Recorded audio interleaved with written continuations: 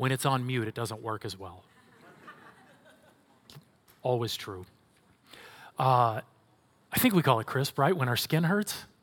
Isn't that what we refer to crisp here in Minnesota? I'd like to invite all of you to turn to our passage today that is a part of our Hope Rising series. As you're on your way there, I just want to say, I didn't say, yes, I'm rooting for Patrick Mahomes, because I'm really just rooting against Tom Brady. Like, I think if you'd said that, half of us would have said, yes. Maybe that's mean-spirited. 1 Peter chapter 2, we're going to start in verse 13, and we're going to go all the way to chapter 3, verse 7 today. It's a passage about how we respond to authorities in our life, with a particular focus on how we are to respond to bad authorities in our life. We're followers of Jesus who have our hope in him. And so the way that we respond to authorities, even bad authorities, is to be totally different than the way the world responds to authorities, even bad authorities. And so how does God want us to deal with it when our authorities in home, the workplace, church, the government are godless, dumb, or cruel? Anyone ever put up with authorities like that? I know you just sat down, but I would like to ask all of you to stand for the reading of God's word together, and let's read our passage beginning in 1 Peter chapter 2, verse 13. Be subject for the Lord's sake to every human institution, whether it be to the emperor as supreme or to governors as sent by him to punish those who do evil and to praise those who do good. For this is the will of God, that by doing good, you should put to silence the ignorance of foolish people.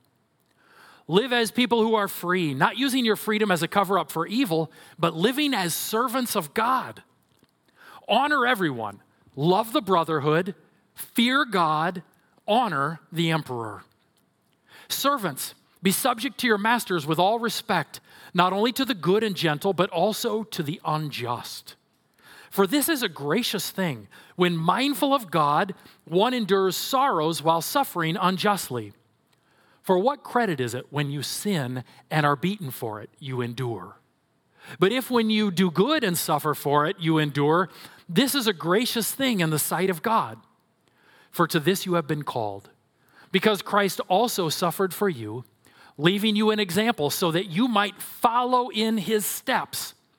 He committed no sin, neither was deceit found in his mouth. When he was reviled, he did not revile in return. When he suffered, he did not threaten, but continued entrusting himself to him who judges justly. He himself bore our sins in his body on the tree, that we might die to sin and live to righteousness. By his wounds, you have been healed. For you were straying like sheep, but have now returned to the shepherd and overseer of your souls. Likewise, wives, be subject to your own husbands, so that even if some do not obey the word, they may be won without a word by the conduct of their wives, when they see your respectful and pure conduct. Do not let your adorning be external, the braiding of hair and the putting on of gold jewelry or the clothing you wear, but let your adorning be the hidden person of the heart, with the imperishable beauty of a gentle and quiet spirit, which in God's sight is very precious.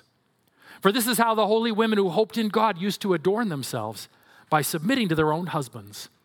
As Sarah obeyed Abraham, calling him Lord. And you are her children if you do good and do not fear anything that is frightening.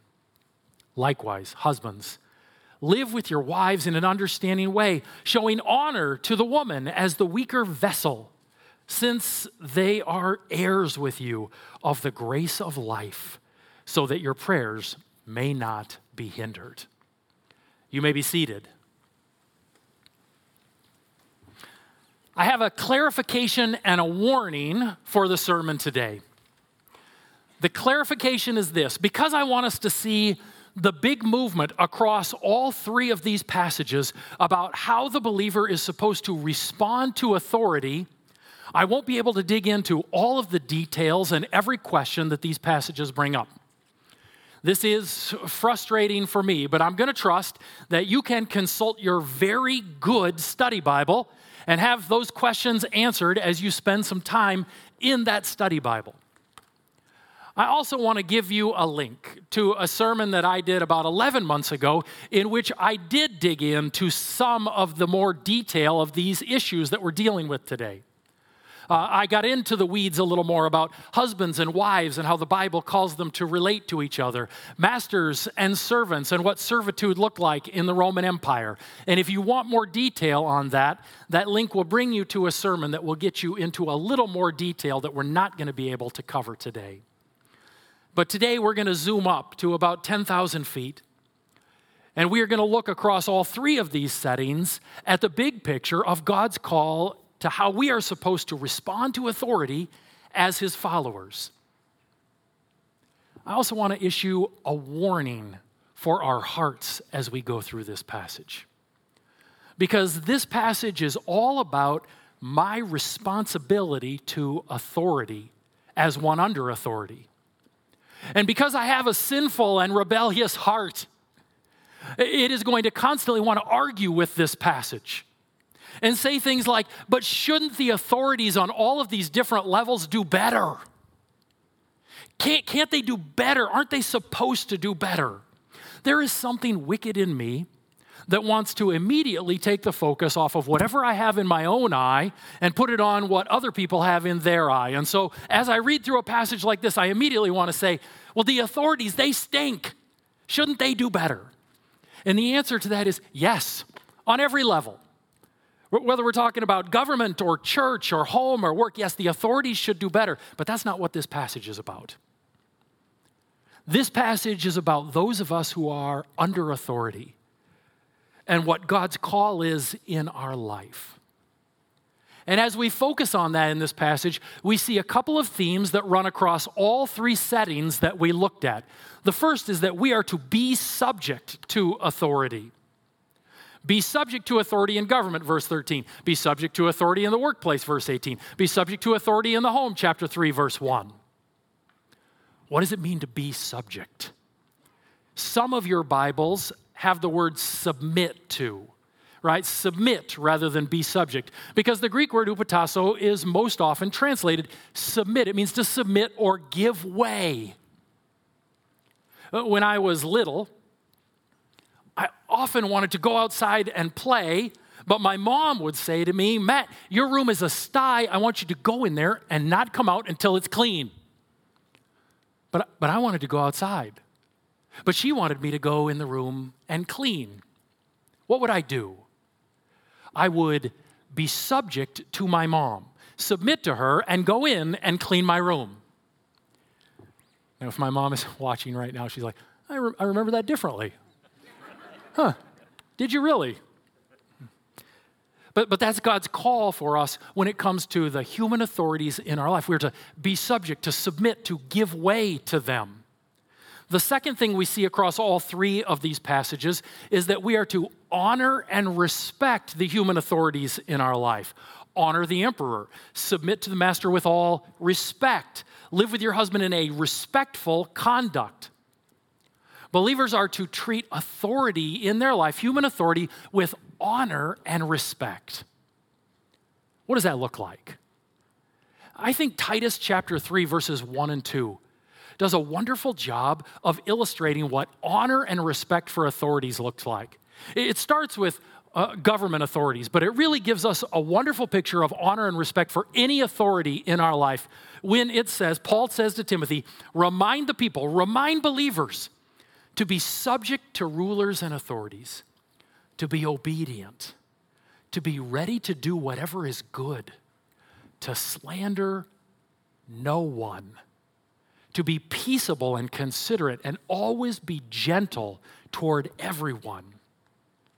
What does it look like for a Christian to treat human authorities with honor and respect? It means to submit to them, to obey them, to do good to them and never slander them, to speak words that promote peace with them, and to always be gentle and considerate towards them. That's a great picture of what it means to honor and respect our authorities. How's the American church doing with that? We're to treat authority with honor and respect. We're to submit to them and treat them with honor and respect. Now, my rebellious heart immediately wants to jump to the question, but aren't there times I don't have to submit? Anyone else have that rebellious heart? Well, let's go ahead and indulge that question, because the answer to that is yes. I can think of a couple of times when, in fact, we do not have to submit to and obey the authorities that we have over us. The first is this: you don't have to submit to authority if it's not your authority. Some of you are parents, and you are an authority in your home. But if you come to my kids and you tell them, hey, you need to drop out of college and move home, they're going to call me and go, who is that? Right? Why are they telling me this? Because you don't have that authority in their life. You're not their parent. If the governor of Mississippi issues orders for the people of Minnesota, we don't have to listen to that. Right? That's not our proper authority.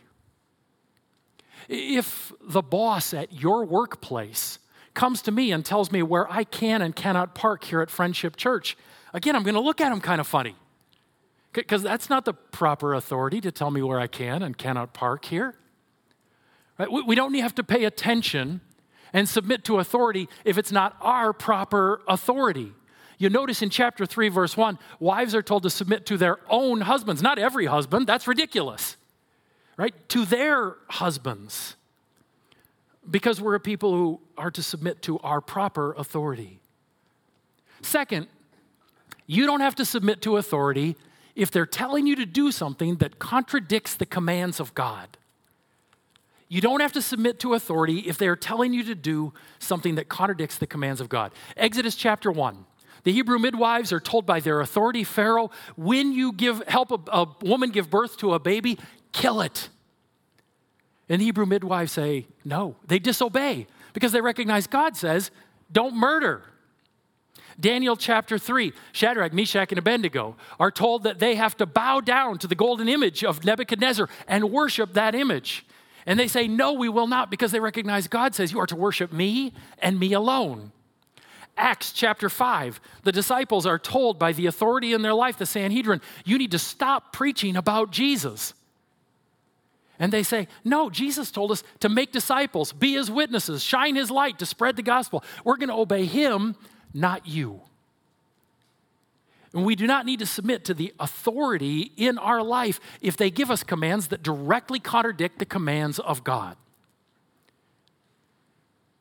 I think that if I make it to retirement age, if I live that long and if the Lord tarries,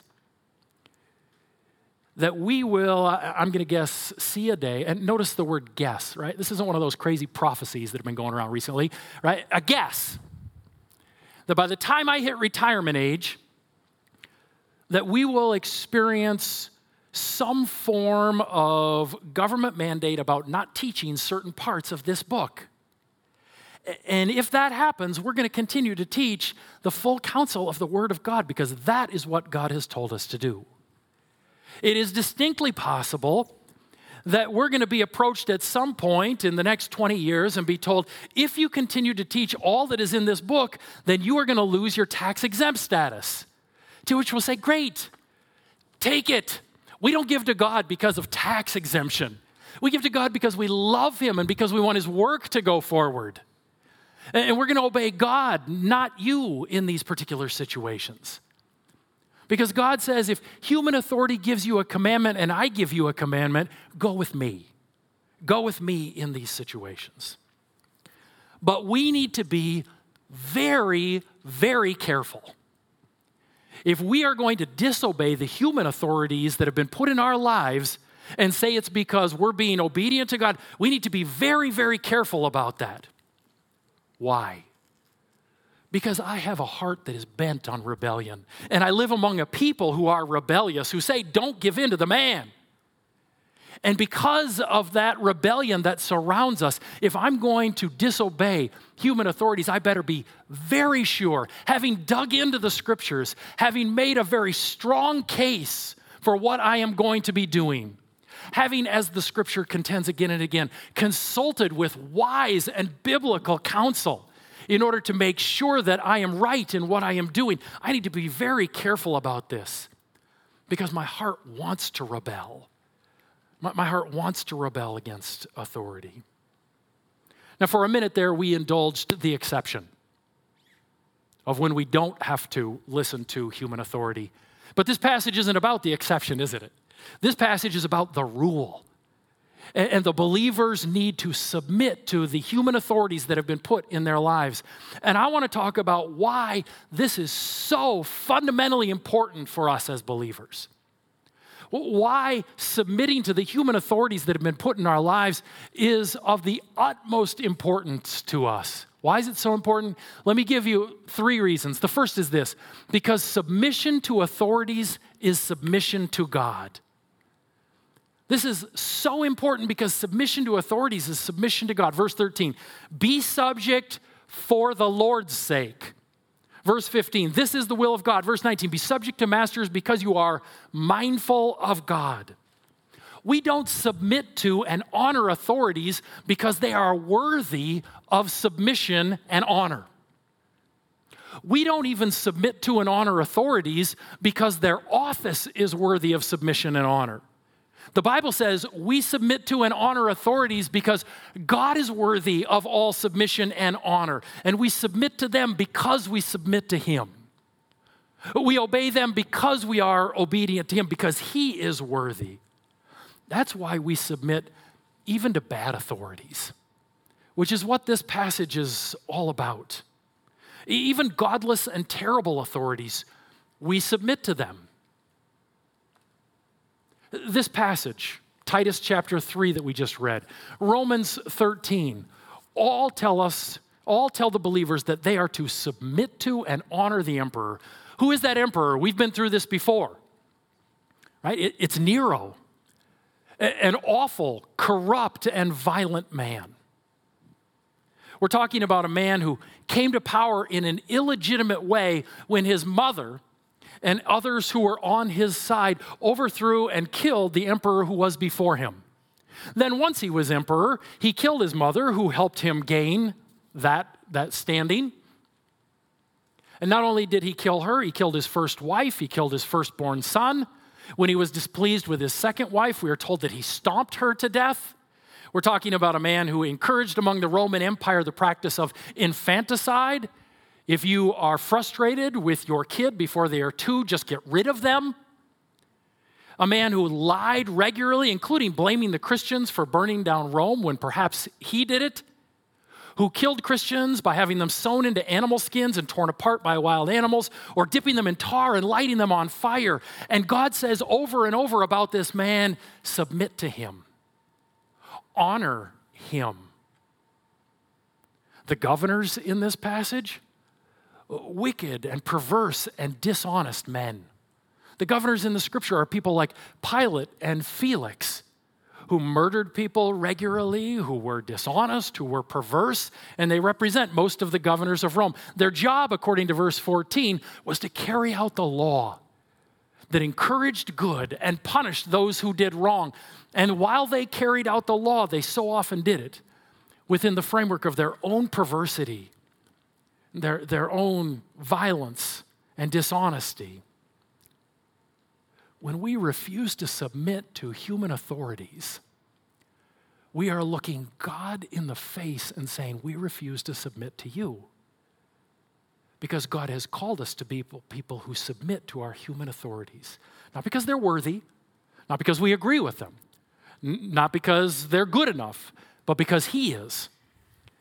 And we submit to authorities because of Him. Jesus teaches this principle about submission to bad authorities in a passage we just read in our 90 Days Through the Gospel reading a couple of weeks ago. This passage probably struck you as you were going through Matthew chapter 23, verses 1 through 3. I know it struck me. Then Jesus said to the crowds and to His disciples, "The scribes and the Pharisees sit on Moses' seat.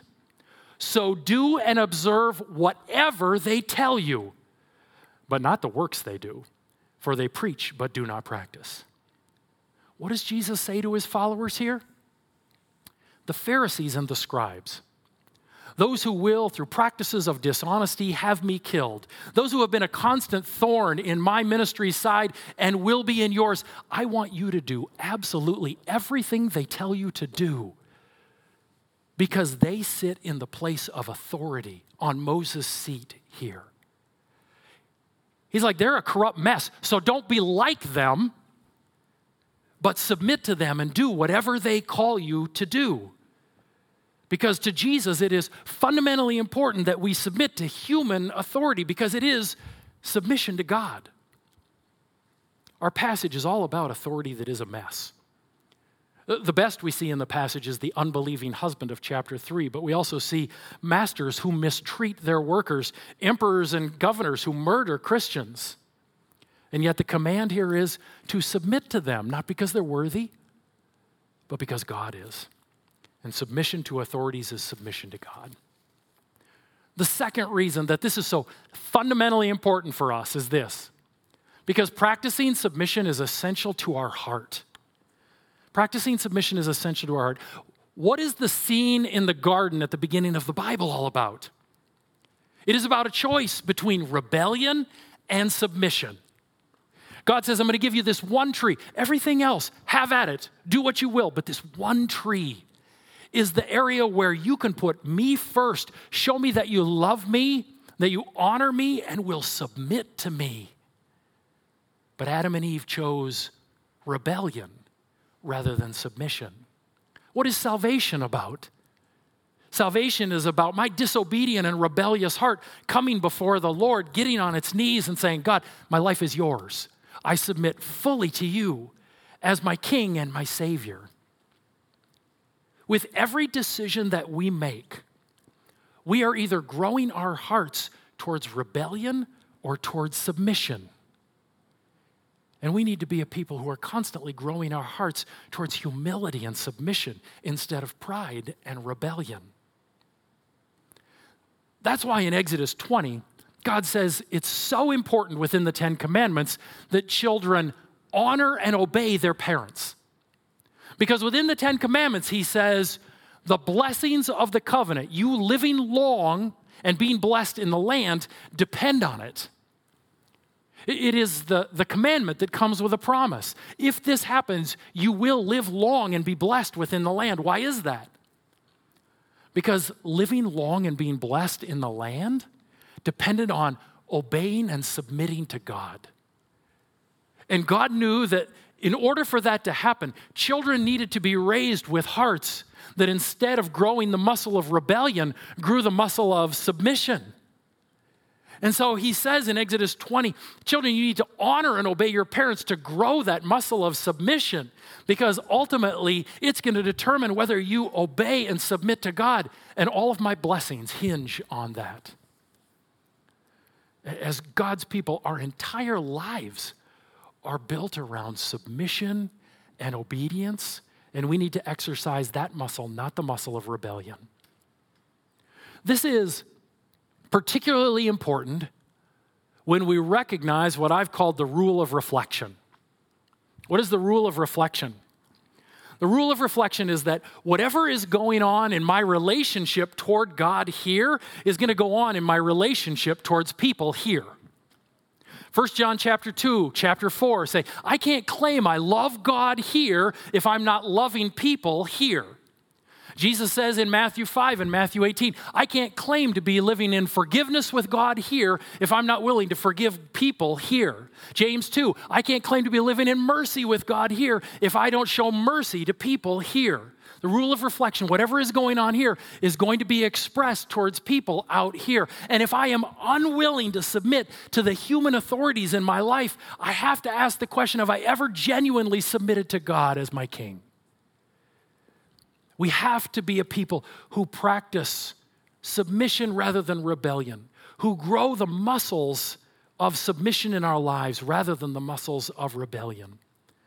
It's God's call in our life. Practicing, it is so important because practicing submission is essential to our heart. The third and final reason we see in this passage is this. It's so important that we submit to authorities because the gospel is our life focus. Well, why does the wife stay with the unbelieving husband in chapter 3, verse 1? So that he might be won to the Lord. Why do believers submit to and honor bad authorities all around them? Verse 12, right before where we started reading, said, "Keep your conduct among the Gentiles honorable, so that when they speak against you as evildoers, they may see your good deeds and glorify God on the day of visitation." Why do we submit to and just continue to return good when we're done evil over and over again by authorities? Because we're a people whose primary motivation in all that we do is the advancement of the gospel.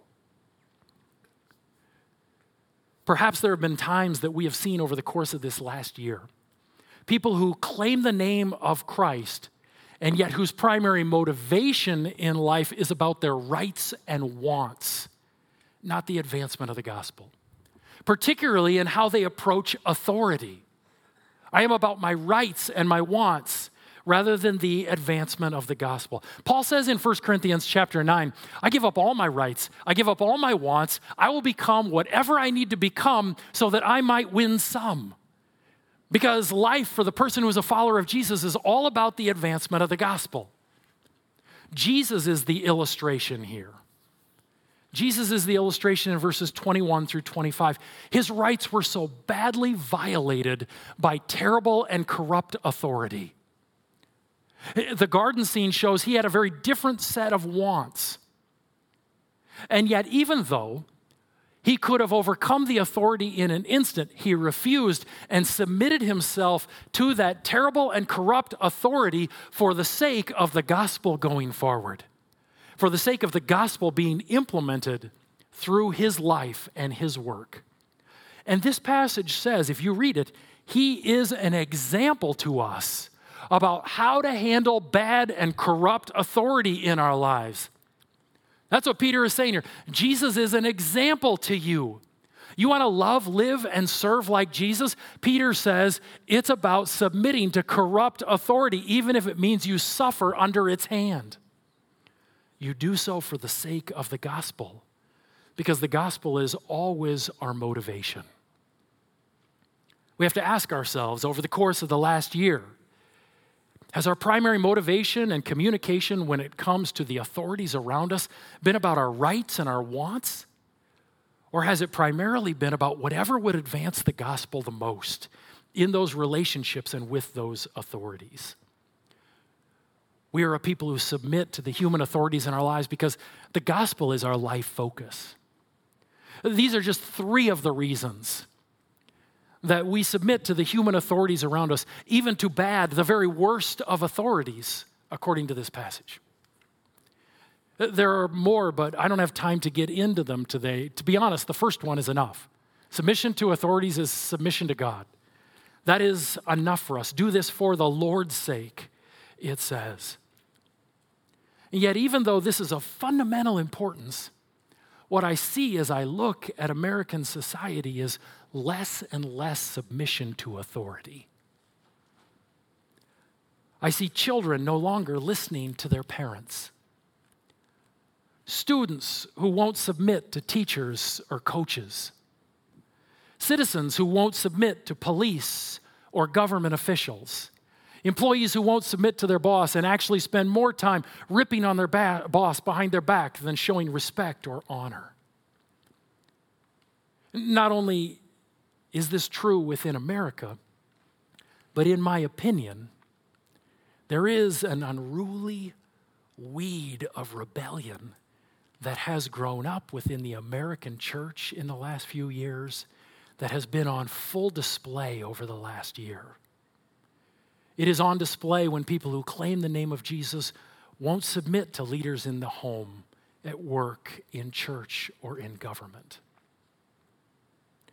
Why are people in churches, people who claim the name of Christ, whose relationship is fundamentally based on obedience and submission, why are we seeing so much rebellion to authority in our day? Well, let me give you 4 reasons that came to my mind, 4 quick reasons. The first is this: because some people in our churches just aren't followers of Jesus. People go to church for all kinds of different reasons. Some people say a prayer in order to get out of the bad place. And then they go to church semi-regularly in order to make sure that that prayer stays good.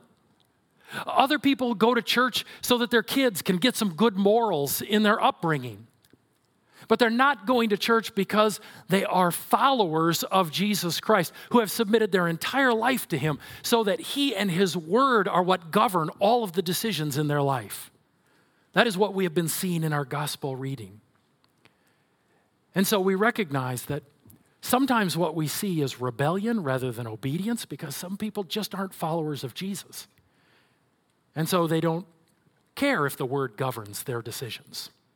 2, some people just don't know the word of God. Right? We live in a time of record biblical illiteracy within America. A recent survey showed that less than 50% of Americans could name the 4 Gospels. Within the church, those who regularly attend church, less than 40% say that they read their Bible on their own at least once a week. People don't dig into the scriptures and know it, and so it isn't a shocker that they wouldn't know that God has called them to submit to authority. Some believers just don't know the Word of God. 3rd, another reason for rebellion, some are simply choosing the idol of self over Jesus, the idol of their wants. I want these things, authority's telling me these things, but I'm going to choose my wants rather than what authority is saying. In this clash of wills, I'm going with me. I had a guy a few weeks ago who attends a church north of the river. North of the river. Say to me, why doesn't your church just? And then he named 2 or 3 ways that we could go against the orders that we have been given. Why don't you just do this, this, and this? He said, I think it would be more popular and you would draw more people. I have no doubt that he is right. That it would be more popular and that we would draw more people. I also think that the day that we begin to make decisions based on what's most popular and what draws the most people, rather than on what's obedient to Jesus and what is obedient to his word, that's the day we should shut the doors because we are no longer a Christian church at that point. We recognize there's some rebellion because people are choosing the idol of self over Jesus. And finally, there is rebellion going on because some are choosing the idol of politics over Jesus.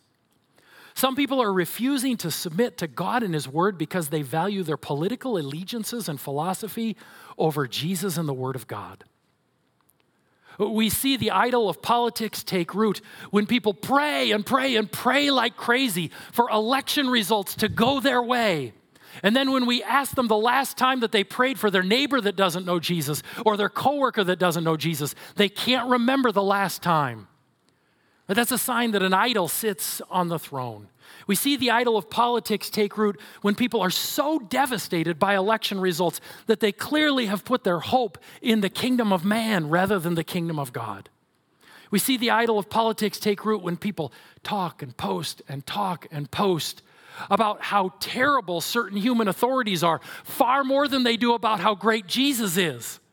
If you're talking and posting about how terrible certain decisions are by human authorities more than you are about how great Jesus is, then there is an idol on the throne.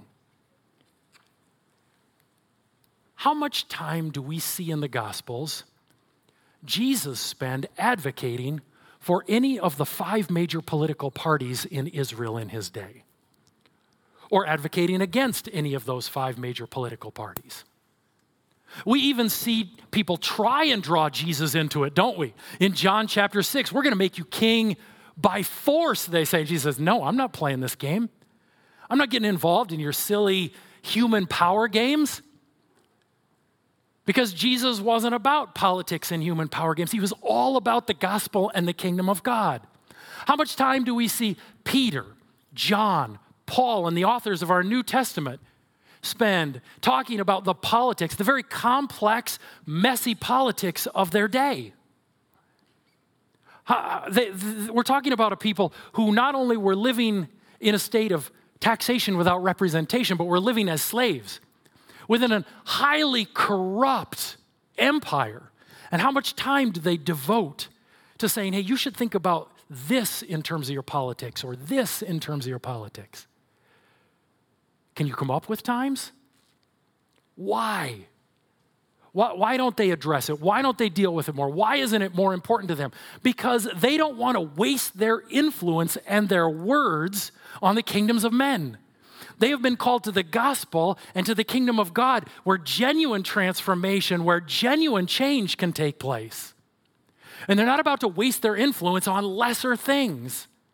God calls us as his people to be laser focused on the kingdom, on the gospel, and not to get caught up in these lesser things. Now, does that mean there shouldn't be Christians in politics? No, that's not what it means. There should be Christians in politics.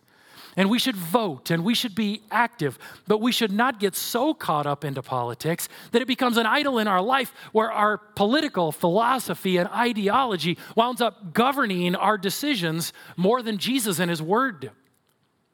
That's an idol in our lives. We should never allow that to happen. We are Christians. God calls us to be people whose hearts are humble, obedient, and submissive. And so why do we live in a world in which there are so many people who attend church who are willfully disobeying the authorities in their life? Some are even calling, some who lead churches and are a part of churches, are even calling obedience to authorities evil and disobedience to authorities good. Right? Some are even calling obedience evil and disobedience good. Can you imagine a church world like that? We're so worried about the world. Oh, the world, it's going to call evil good and good evil. It's happening right here in the American church, where we are calling what God calls good evil and what God calls evil good. Why? What do we do? When I look in my own heart and I see the rebellion that has been present in my own heart for the last few months, when we see the rebellion that has been present in the American church, what do we do? Right? We repent. Right? We repent. We get on our knees before God and we confess our sins and we repent before him. Repent of pride and selfishness and rebellion, and recognize his call to submission and obedience in our lives. There's a verse I think that can help us with this. It's a pretty familiar verse. 2 Chronicles 7:14. It says, if my people who are called by my name humble themselves and pray and seek my face and turn from their wicked ways, then I will hear from heaven and will forgive their sin and heal their land. Are you familiar with this verse? If my people who are called by my name, who is that in the context of 2 Chronicles?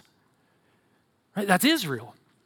In 2 Chronicles, Israel is God's people called by his name. As a matter of fact, look at verse 15. It says the prayers that are offered here are to be offered in the temple in Jerusalem. That's how specific this is. If Israel will simply humble themselves and pray and seek God and confess their sin and repent, then what will God do? He'll hear from heaven, and he'll forgive them of their sins, and he will restore his covenant blessings to them. Right? God had a covenant with Israel that was about their land. A large part of the Old Testament covenant is about a promised land. And he says, if you rebel against me, I'm going to withdraw the blessings from that land. But if you'll repent, if you'll submit, then I will restore the blessings to that land. He says, I'll restore those covenant blessings. Now, unfortunately, if you've been on social media at all, you have seen that it's popular to take this verse, rip it out of its context, and apply it to America. Right? But you guys are Bible people, and you can see immediately what is wrong with that, right? What are the first few words? If my people who are called by my name. Is that America? No. Who is it in this context? It's Israel. And today, who are God's people called by his name? We just saw in chapter 2, verses 9 and 10, that's the church. Peter's just gone out of his way to use 4 Old Testament phrases in verses 9 and 10 about Israel as God's people. And he is saying to them, hey, that's now you, the church. You're God's people, called by God's name. This isn't a verse that we can take and apply to America. This is a verse about God's people, the church, and the repentance needed within us. And if the church will repent, if the church will seek God, if we will confess our sins and our rebellion and turn, what will God do? He'll forgive our sins. And will he bless our land? No. Because God has not made any covenant of blessings and cursings related to land with the church. Right? That is an Old Testament covenant that he has made. Right? I will bless your land or curse your land based on your relationship with me. That was God's covenant with Israel. But there is no country today that has a land covenant with God. America is not God's people with a land covenant. China is not God's people with a land covenant. Brazil is not God's people with a land covenant. And so what should we understand from this passage? Right? We understand the big principle here as we read any of the blessings to Israel and promises to Israel in the Old Testament. That if we, God's people today, called by God's name, will humble ourselves, if we will repent, God will restore covenant blessings to us. What are those covenant blessings that he has promised to his church? He has not promised us a fruitful land, but he has promised us fruitful community in which love and joy and peace reign and rule among us. If we will repent, if we will confess our sins and turn to him, he will restore the fruitful promises that he has made to his church, the covenant blessings of the fruit of God's Spirit in our relationships. If we don't, we should expect the church to be characterized by the opposite. Instead of love and joy and peace, we should expect the church to be characterized by selfishness, discouragement, and anxiety. Anybody heard of any of those things going on within the church? Selfishness, discouragement, and anxiety. But God says, if you will repent, if you will turn to me, if you will seek me, I'll restore the covenant blessings that I've made with you of relationships filled with love and joy and peace. Not only has God promised us fruitful relationships with each other, but if we will seek after him and be the people he's called us to be, he's promised us a fruitful harvest. John 17, if you will love and be united, people will believe that the Father sent me. Matthew 5:16, if you'll shine the light of your love, people will see it and they'll give God the glory. He says, if you will repent, if you will turn, if you will seek after me, I'll restore the covenant of fruitful ministry and revival. God hasn't promised us fruitful land. That's not a part of the covenant he's made with the church. But he's promised us fruitful harvest if we're a people who repent and seek after him. It is not shocking that every major revival that has ever taken place in America has started in the church with times of confession, repentance, and prayer. Study them. Every major revival that's ever taken place in America has started within the church with times of confession, repentance, and prayer. Because God says, if you'll repent, if you'll confess, if you'll turn, I'll make you a fruitful people. I want to invite you to a time of silent confession right now. If you guys would bow your heads and close your eyes with me.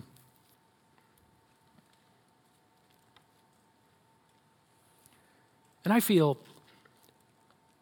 called because of the rebellion that I recognize in my own heart over the previous months as a sign of my repentance to just get on my knees before the Lord. And if God calls you to that, then I'd encourage you to get on your knees before the Lord as a symbol of your repentance before him.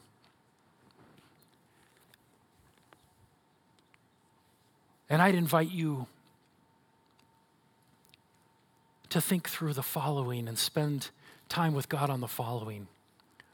Would you confess any sin of rebelliousness and disobedience before the Lord? If there is any sin in you of rebelliousness, of disobedience, of pride, would you confess that before the Lord?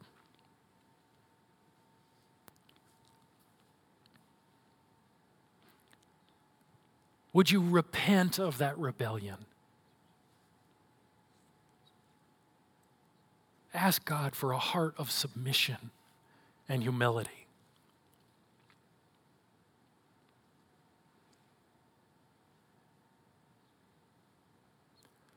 Would you confess any sin of treating people with dishonor and disrespect?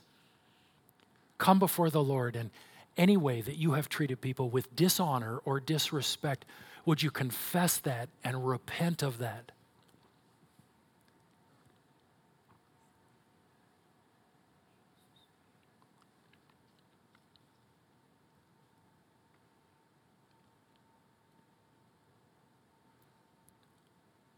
Would you confess any idolatry that has gone on within your heart? Idolatry of self, idolatry of politics, whatever that idolatry is, would you confess it before God and repent of that? God, you are on the throne, you and you alone.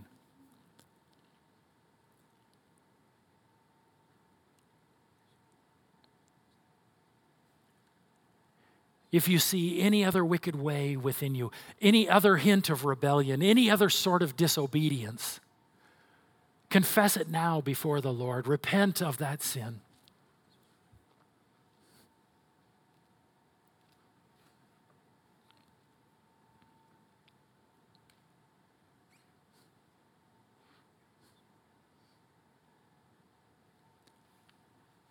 As we spend time recognizing our sin and our rebellion before God,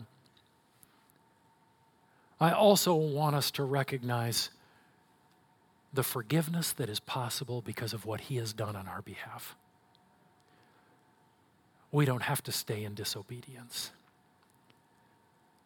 Yesterday's rebellion does not need to keep us from walking in right relationship with the Lord today.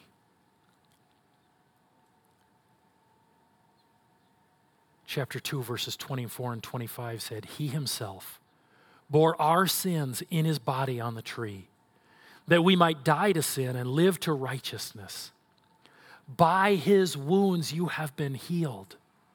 For you were straying like sheep, but have now returned to the shepherd and overseer of your souls. Perhaps you have been straying in rebelliousness. You are that sheep that has gone astray. As we confess our sin before the Lord today, as we turn, Jesus says, you can be healed, cleansed. Peter says in Acts 3, your sins will be wiped away entirely. I want you to recognize that forgiveness that is possible through Jesus Christ.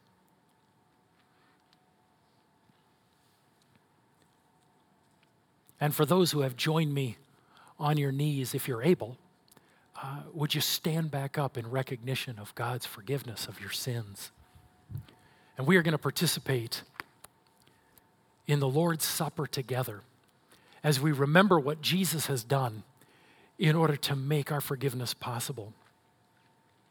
If you take the elements out at this time and take the bread represents Jesus' body that has been given for us because of what He has done. Our rebellion and disobedience has been forgiven. And we can live in newness of life in Him. Let me encourage you to take the bread. Follower of Jesus Christ, eat this bread in remembrance and full submission to our Lord and Savior, Jesus Christ.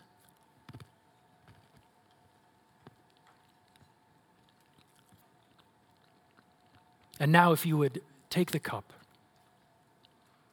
that represents Jesus' shed blood for the forgiveness of our sins. would you take the cup and fully recognizing that Jesus wipes away the sins of those who confess, who repent, who come to him. Would you drink this all in remembrance and full submission to Jesus Christ?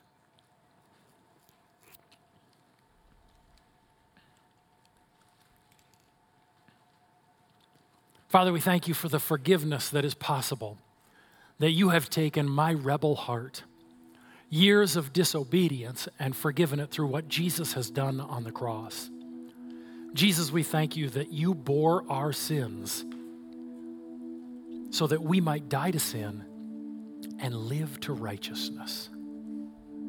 God, now we worship you and exalt you and lift you up and continue to declare our hearts are fully submitted to you. In Jesus' name, amen. Would you stand with me and let's declare our full submission to Jesus Christ together.